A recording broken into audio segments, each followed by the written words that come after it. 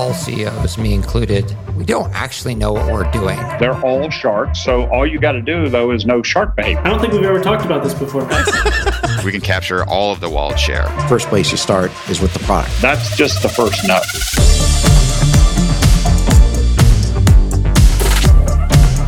This is the Capital Stack.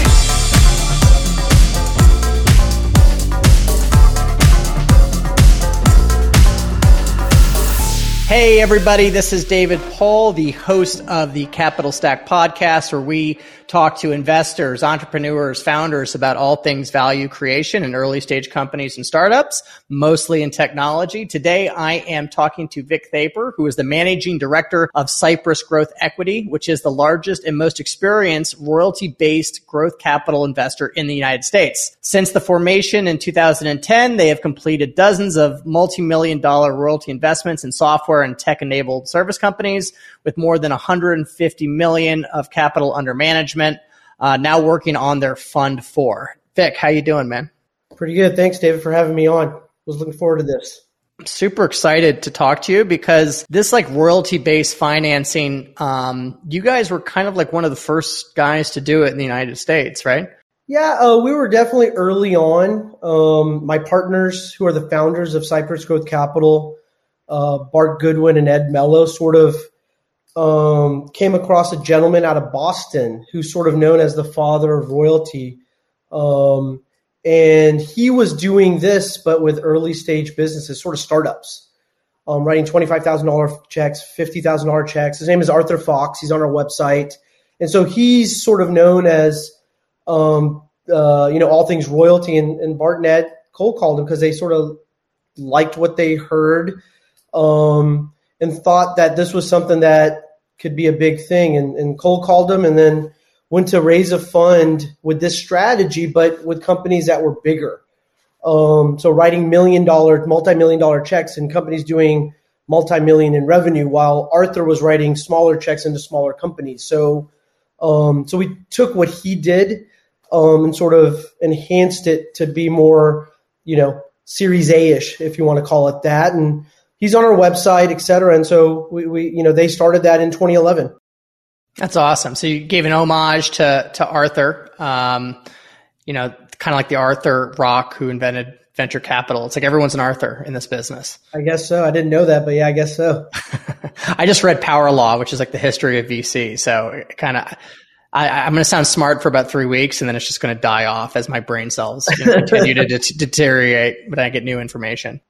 Yeah, I mean, people have been doing royalty forever, right? In mining, in pharmaceuticals, oil and gas, music rights, but as a form of late stage venture is sort of the uniqueness of our strategy, right? There's not many, if any, doing that.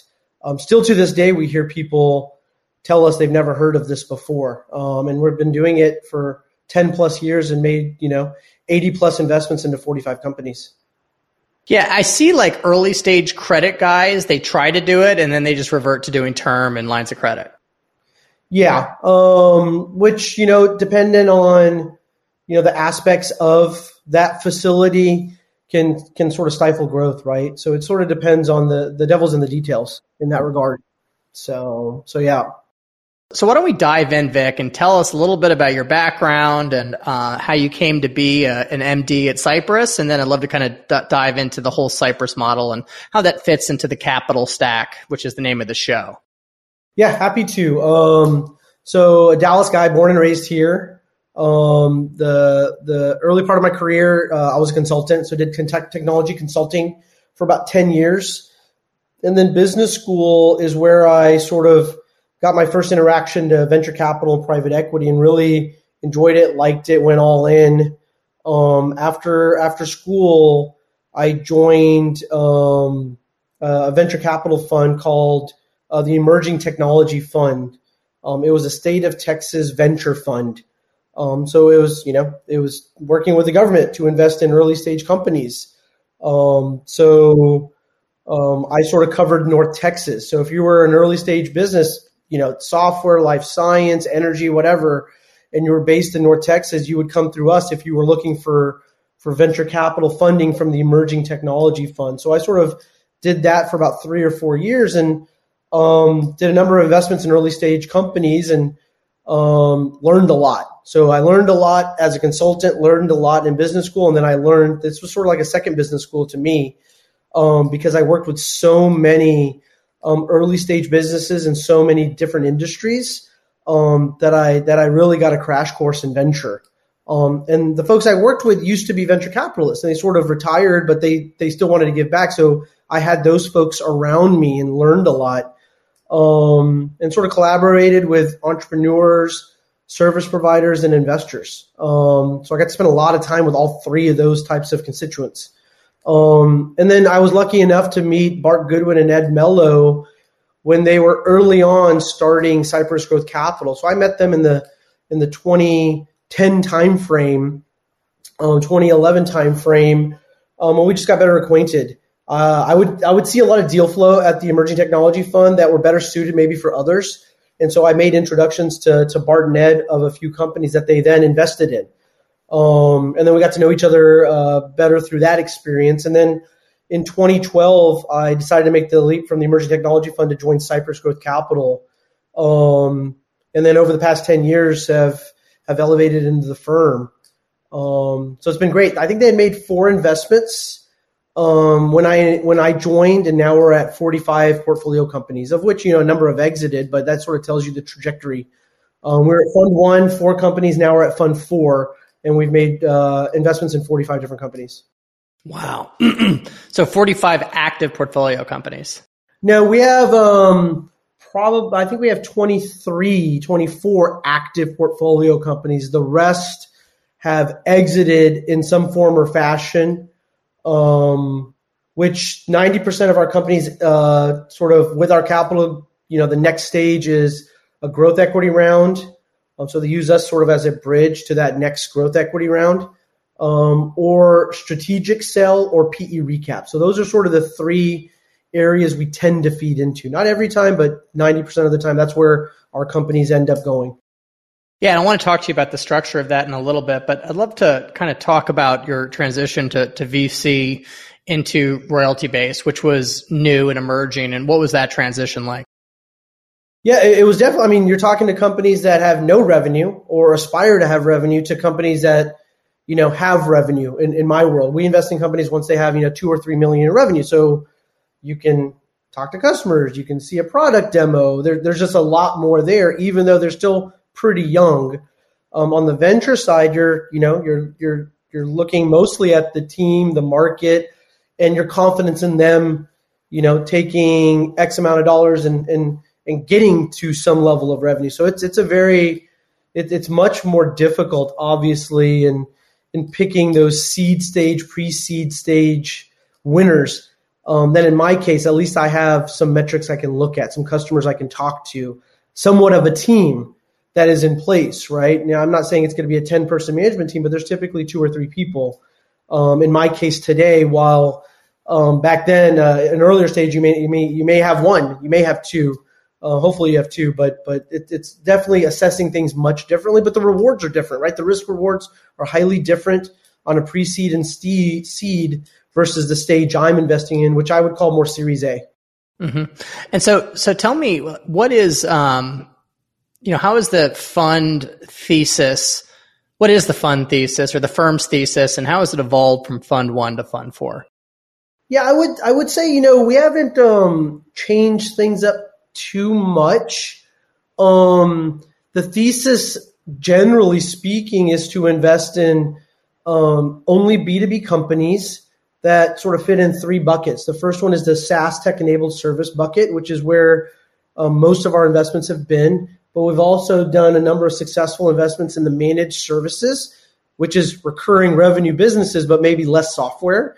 And then we've also done a number of investments in sort of niche professional services, which obviously is no software. But given our backgrounds, we feel like we can assess those. And we've done a number of successful investments in those 3 areas. So the types of businesses we invest in has been the same since day one. That's sort of been our strategy. That's our background. So we definitely can help those companies.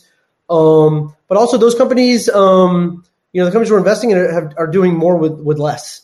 where they have not raised 5, 10, 20, 30 million in capital. They might have raised a couple of million to get off the ground. They sort of bootstrapped their way to a certain degree, and now they're looking for capital to sort of fuel that fire. So we're sort of the first sponsored round, I guess, if you want to call it that. Prior to us, it might have been a seed fund or maybe an angel fund or family office, friends and family, things like that. And then we'll come in with the sort of the first institutional capital, I would say, to help them get themselves to the next level. So I don't think our thesis has changed much besides our geographic focus is expanded. Early on, it was sort of Texas, Colorado, Arizona is where we spent the bulk of our time. And then we've sort of expanded to other markets like the Carolinas, Georgia, Tennessee, other areas that I would say are similar to Texas, Colorado, and Arizona where we originally started to invest. Awesome. That's really awesome that you were able to kind of knock what you wanted to invest in and why pretty early. There's nothing an LP likes more than, when you go up to them in Fund 4 and they say, this is what we learned in Fund 1. Like things drastically change and you learned on someone else's dime. Yeah. And our LPs appreciate we're investing in companies that we know, given our backgrounds. And then entrepreneurs want value-added investors. They want folks that'll bring more to the table than just capital, and our backgrounds speak to that. And so that helps us when we're sourcing and picking the companies, but then also it helps on the other end when they take our capital and they're looking for more than capital to help them go from 3-4 million to 10 million. So it helps on both fronts. So tell me, how does the deal structure work for anyone who's never heard of revenue-based financing that is looking for a different option besides equity and debt? Yeah, so we sort of coined the term royalty-based growth capital. It is a form of royalty-based financing, RBF. But the way it works is our sort of criteria is, check size is 1 to 5 million into companies doing, 3 million to about 15 million in revenue. And the way it works is we make an investment and starting the next month, a royalty would kick in. That royalty is somewhere between 2 and 5% that's paid monthly until a cap is hit. Once that cap is hit, then the obligation is over. So if you believe in your equity, believe in your company, you feel like if you got $1 million or $2 million and put it towards these initiatives that you can really scale your business and you are looking for help, then it's the obvious choice than going down the dilutive path. It's in your best interest to maybe delay that for 12, 18, 24 months. Because if you can take our capital and grow from 4 to, let's say, 7 or 8, or even north of that, it just makes sense all around because the value of your company, the pie has gotten so much bigger. And if you raise a round of capital later on, you're giving less of a piece of that pie. The earlier you raise, the bigger the pie you give up. It's inherent, right? So if you can kick that can down the road a little bit, you have to raise seed capital, right? So you get that seed money in the door, but if you can kick that Series A down the road or avoid it and go straight to growth capital, there's something to that. Or you could never sell any of your company and continue to pay off the 2 to 5% until the cap and own 100% of your company and not have somebody up your ass on the board. Yeah. That happens pretty frequently where, like I mentioned earlier, our companies take our capital and typically 3 different things happen. One of them is a growth equity fund. The other one is PE recap or strategic. And in that case, they're selling all of their company or more than 50%, which means they have a nice liquidity event, right? The management team, the founders, and the early shareholders sort of have a nice liquidity event in the case of a PE recap, but then they get another bite at the apple, right? So to your point, yeah, they can take our capital, go straight to an exit, and their financial outcome may be exactly the same if they would have raised growth equity, but because of that, they might have to exit at a much bigger valuation, which may get them to the same outcome, right? But it sort of depends on their path, right? Either one could work for us, growth equity or not. But in our case, we're just telling them, just kick that can down the road, decide later. Yeah, as long as they're selling, it really doesn't matter. That's right. If they're selling, either path will work, right? If If they want to do an all-out sale, that works, or if they want to do a growth equity because they're creating additional value. And honestly, because they really haven't raised much capital and they take our capital, put it into sales and marketing, they've proven to the next investor, look, I got $1 million or $2 million from Cypress, put it into sales and marketing, and look what I accomplished. I haven't had the ability to put a lot of capital towards sales and marketing. I did that now, and look what the end outcome was. And then I think just inherently, if you tell somebody you're doing whatever you can to avoid dilution, that really tells somebody how much you think your company is worth today and what it potentially could be worth down the road. I think, there's something to hearing that out of an entrepreneur's mouth. Yeah, it's a positive signal. Oh, of course, yeah. Yeah, so and that's what we like to hear. We want to hear people that really believe in their company. Those are the types of entrepreneurs we want to invest in. Yeah, it's like there's nothing worse than an entrepreneur who gives you a budget and they say, okay, well, if you miss the budget, we're going to do a valuation adjustment. They're like, wait, what? And I was like, you gave me the numbers. I didn't. I didn't make this up. So if you don't have conviction in your numbers, that's a pretty bad signal. That's right. And so how long does a company usually, are they with you before they go through one of these 3 doors or hit their cap? Yeah, typically 2 to 3 years is where it ends up shaking out. I would say that's where most of them shake out, some earlier, some later, because some sort of positive outcome occurs then. One of those 3 things that I mentioned earlier. So I would say in the 2 to 3 year mark, they have some sort of liquidity event or growth equity event, something of that nature. But they can go 5, 6, 7 years. It varies, but I would say the bulk of them are in that 2 to 3 year mark. And then, when you come up with that cap, you essentially say, okay, this is what the capital is. This is what, how do you, I'm not asking you for inside baseball and the actual numbers, but how do you think about making your cap? Do you just say, okay, I know what I need to make for my investors to what I told them and I need to back into that number? Or do you think about, okay, the cost of capital for equity is this, the cost of capital for debt is this, and we want to play somewhere in between? How do you think about that? Yeah, I would say it's, the quality, I would say it generally, shakes out to, how the company's doing, how much capital are we providing, how fast do we think they're going to grow, things of that nature is what ends up shaking out on what is the royalty rate, what is the cap, things like that. So just the dynamics of the business. Yeah, so there's just so many qualitative and quantitative aspects to the business when you underwrite it to come up with those levers. I would say it's very similar to venture, right? When you're making an equity investment, it varies deal by deal. The management team, the market, the product, client concentration. You just, when you're assessing a business, no matter if it's me or if it's you or a growth equity fund, all valuations in an equity world are not the same, right? So it just has to do with the characteristics of the business, I would say. When we look at them all, it's not just the financials are just one aspect of the company. There's many other aspects of the business that are equally as important to the financials. But the financials obviously are the starting point to a certain degree, just given our criteria that we have. And is there any warrant coverage on the financing? Yeah, typically there is a small warrant that is involved. So yeah. Okay, so you can participate in the upside as a partner for taking the risk. Yeah, and I would also say we do equity investments alongside our royalty as well. Oh, nice. So we are capable of, doing royalty and then equity alongside it, or equity following a royalty investment. We've done that on a few occasions as well, where a company has taken our capital, grown, and then we have helped them. They've gotten to know us, and now they're raising a true growth equity round. And then we come in and participate or syndicate with somebody else. So we've done that as well. So that tells you a little bit about the companies we're picking, and they're wanting us to come in that growth equity round as well. And so when you go and pitch royalty-based financing or royalty-based growth capital, as you coined it, are you competing with other people that do what you do, or are you competing with equity and debt, or are you competing at all? Yeah, there's definitely a form of competition, not on every deal, but on deals. And in some cases it's do nothing, right? The entrepreneur decides to do nothing because because they haven't raised a ton of money, they sort of, they can get profitable. They then get profitable or stay break even, right?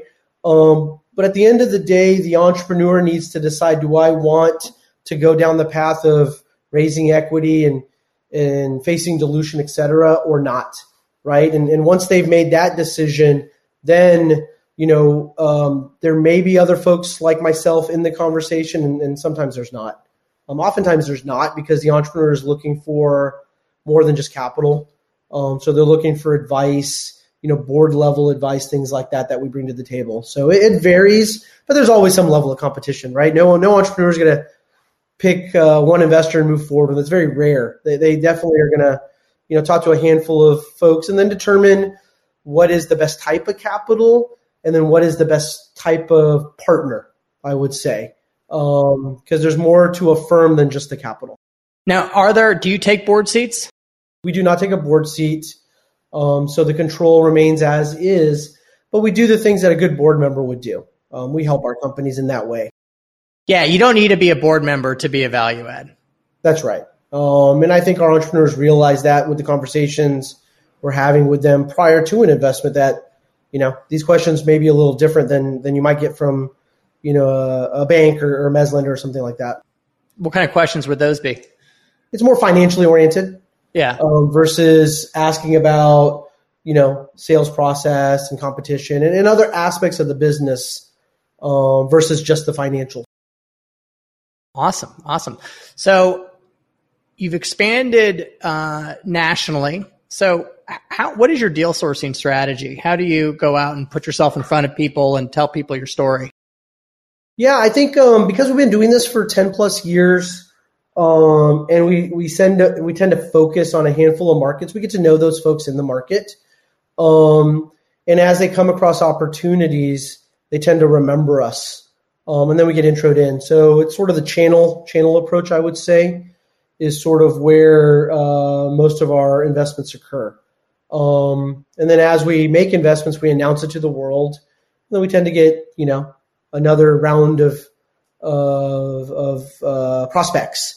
And then we just move that down the funnel. So, obviously being in Texas, having done a number of investments in your backyard in Arizona, as well as in Colorado, people tend to get to know us or hear about us. And then we get deal flow from, partners, which are growth equity funds and senior lenders, accounting firms, law firms, folks like that. So even though we're an alternative to equity, we get quite a bit of deal flow from equity because we feed into it. And then we meet companies that are a better fit for equity and vice versa. Right. And there's not every business is a venture-backed business, right? That's right. So there's plenty of businesses that may not be a fit for venture. And there's plenty of companies that are a fit for venture and a fit for us. So the companies that venture would love to get into, we can do, but the entrepreneur is looking to sort of not do venture or equity today, right? So we can sort of invest on both sides of the coin. And so if an entrepreneur is talking to an equity investor and the valuation is too high or they're really not looking for equity, we oftentimes get deals referred to us from Series A investors. It's very competitive and collaborative, just like it is in the equity world, where they compete with each other and they syndicate. So we're sort of the same thing. Any outbound strategy? Are you banging phones at all or doing emails? No, not really.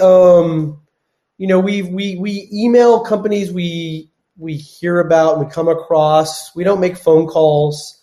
We do I would say it's a little bit more thoughtful of an approach, if that makes sense. We're a small team too. Like there's 6 of us in the firm. So we're not one of those, multi-$100, funds or $1 billion funds. So it's a little bit of a, our approach, we can talk to a lot of companies or we can invest in a wide variety of companies, but we tend to invest in 2 to 3% of the companies we talk to. So it's a pretty focused approach on the quality of companies. Yeah. You might not have a 50-person deal team, but you do serve Topo Chico in your office. We do. And it's very popular. So, then the large size as well, as you noticed. Yeah, the large size, which I didn't even know existed. I mean, it just blew my mind. Yeah, Ryan, our analyst, is a big Topo Chico fan, so we want to keep him well hydrated. Yeah, we buy up the stock. We'll buy literally 2 months at a time and just clear out the store. We buy Topo Chico like people bought toilet paper in the pandemic. Yeah, and I think Topo Chico, at least in Texas, I think is hard to come by from time to time. Mm-hmm. It's because it doesn't make it past Arizona. Like the Exactly. trucks don't go that far. They stop with you. So what are you excited about? How are your feelings about the market? Kind of where do you see the next couple, years going for you? Yeah, I mean, I think as it's no surprise, the valuations have been high the last couple of years. Valuations have already come down drastically in the public market, and the private market has followed. Just as the market valuations increased in the public market, the private market followed suit. So now valuations are coming down. We've done our fair share of deals, even though valuations are high the last couple of years. I think as valuations come down, opportunities for us will be even higher. So we're sort of going to capitalize on this recession that seems to be that we're in or soon to be in. So we're going to deploy capital into some good companies. This is a great opportunity this is like your Super Bowl. Yeah, I mean, not in a bad way. It's just, companies just, they need more time and they need more runway to grow into the valuations that were set.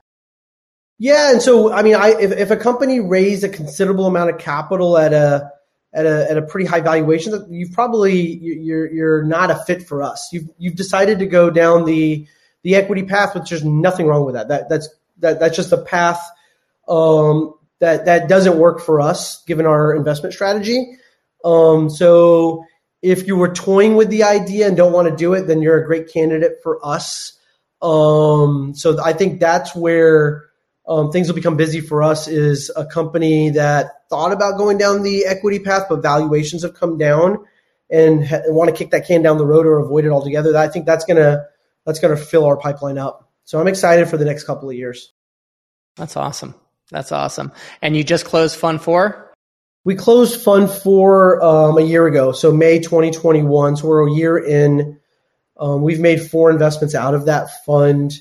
Have a pretty healthy pipeline. So we're meeting a lot of good companies, traveling to markets like Arizona, and excited about the next 24 months. Awesome. Why didn't you hit me up for Fund 4? You have your own fund, so I figured we could collaborate as you could be a feeder into us. Right? Yeah, but I want to taste some of that sweet revenue-based finance returns. I mean, that's a good asset class. Yeah, no, our LPs are happy, of which we have some out of Arizona. But yeah, no, definitely we'll hit you up in about a year and a half, if not sooner. But yeah, our LPs are happy, and like you said, we're investing out of our 4th fund. And our companies benefited with the high valuations the last couple of years. So the companies that are in our 3rd fund, there were a number of exits that came out with growth equity or strategic exits, et cetera. So when valuations were high, deploying capital is harder, just generally speaking, but it definitely benefited our companies in Fund 3 if they chose to go through an exit. And the decision was entirely theirs, right? How is the fundraising journey from being a government-backed, balance sheet on your earlier career to, having to sing for your supper every 3 years or year and a half? Yeah, I mean, we're sort of blessed that we have a good LP base, a diverse, good LP base that is happy that we spend a good amount of time with. So knock on wood, fundraising was efficient, went well for Fund 4. It's definitely different than my emerging technology fund days, because that was sort of just an allocation of capital, right? Governor Perry sort of allocated X amount of dollars, taxpayer dollars, to go towards investing in startups. So there was no raising funds from that standpoint, but deploying the capital obviously was harder because it was, you had to go through the process of the state of Texas, right? Where it can slow things down, can take a little while to get an investment from the state of Texas. Yeah, which may or may not be as slow as a normal VC, right? Oh, it was much slower. It was 6-9 months, right? Yeah. To get an investment from the state of Texas could be elongated if, for a variety of reasons, just because they had a lot of check marks they had to do.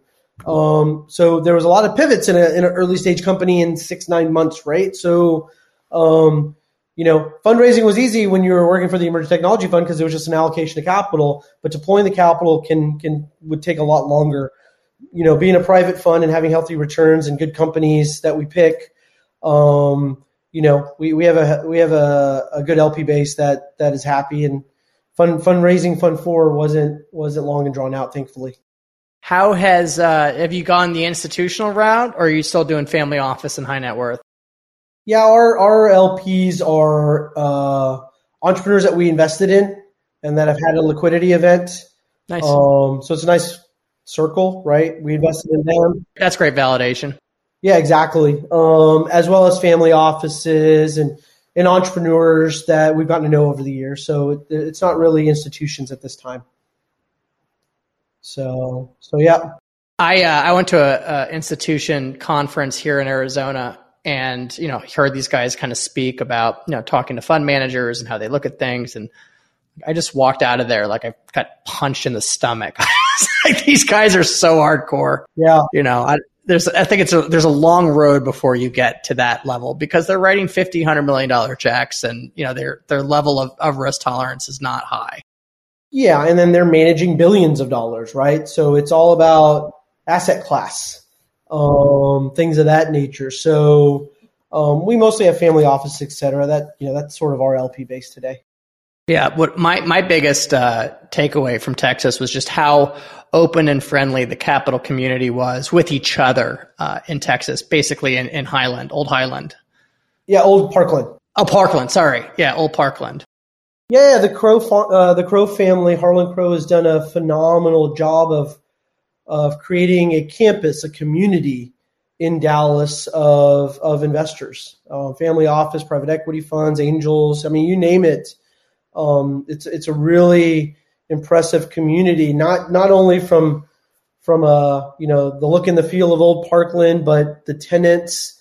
We collaborate really well with folks on campus. So Mr. Crow's done a phenomenal job of building what he built, but more importantly, getting the folks there and really creating a community.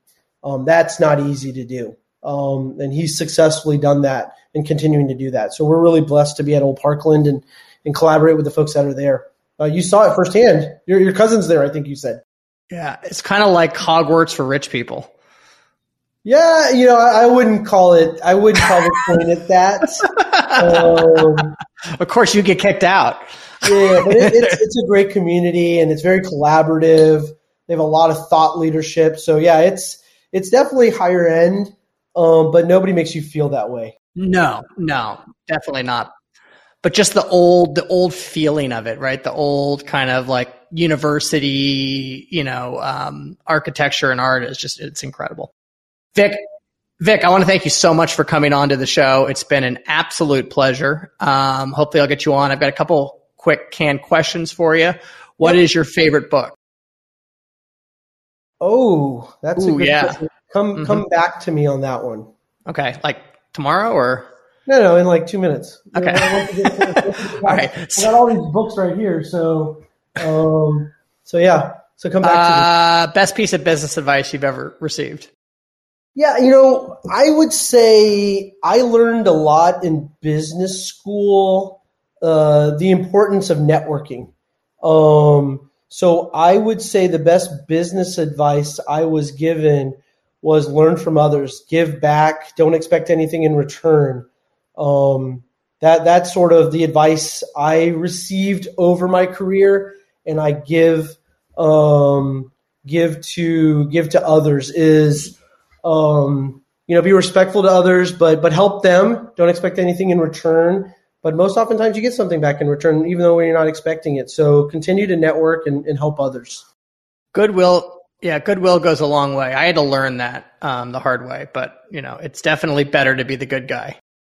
Yeah, I would say that's very true. And it's the way the world should work, is helping people.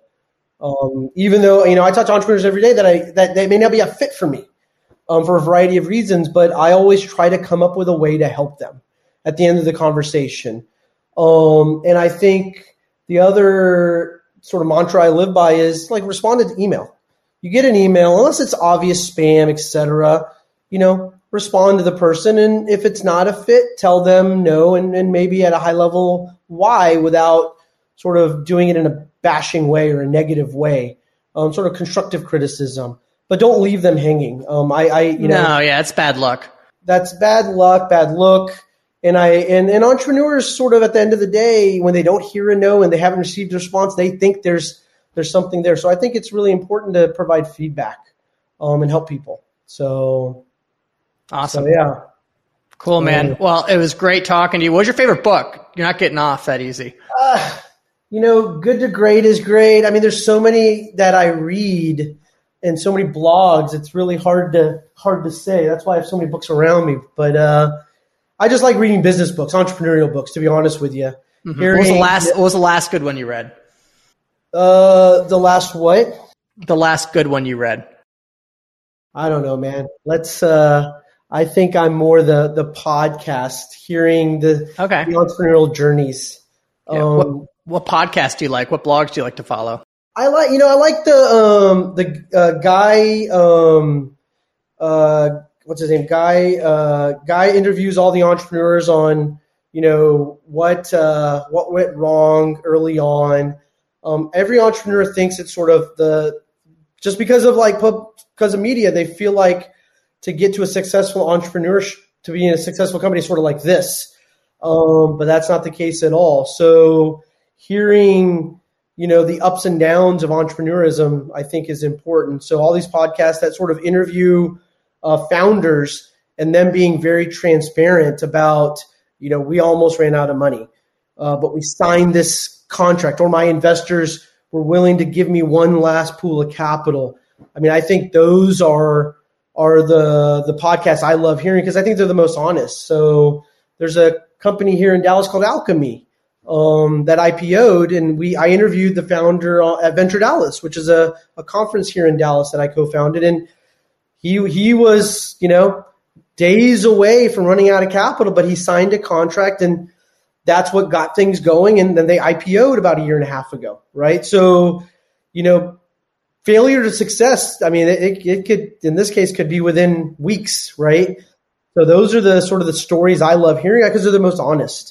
And I think entrepreneurs that have not been entrepreneurs and they just read articles, et cetera, they think, it's a very easy path to success, which is not the case at all. And that in being where you are and the types of companies you invest in. Yep.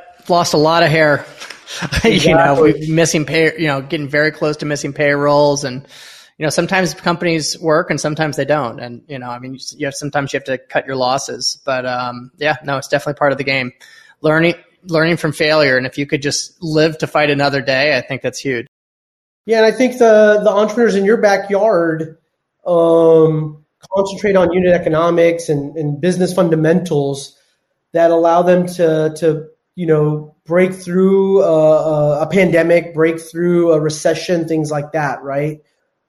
They look at those types of business traits to if they did hit tough times, they hopefully can get through them, right? Mm-hmm, absolutely. Very cool, David. Well, thank you for having me on. Awesome. Thanks for coming on. Everybody, that is the Capital Stack. We drop an episode every Tuesday where we talk to investors, entrepreneurs, and founders about all things value creation in startups and technology. Please subscribe, share with a friend, leave a review. It's greatly appreciated, and we'll see you next week. Bye-bye.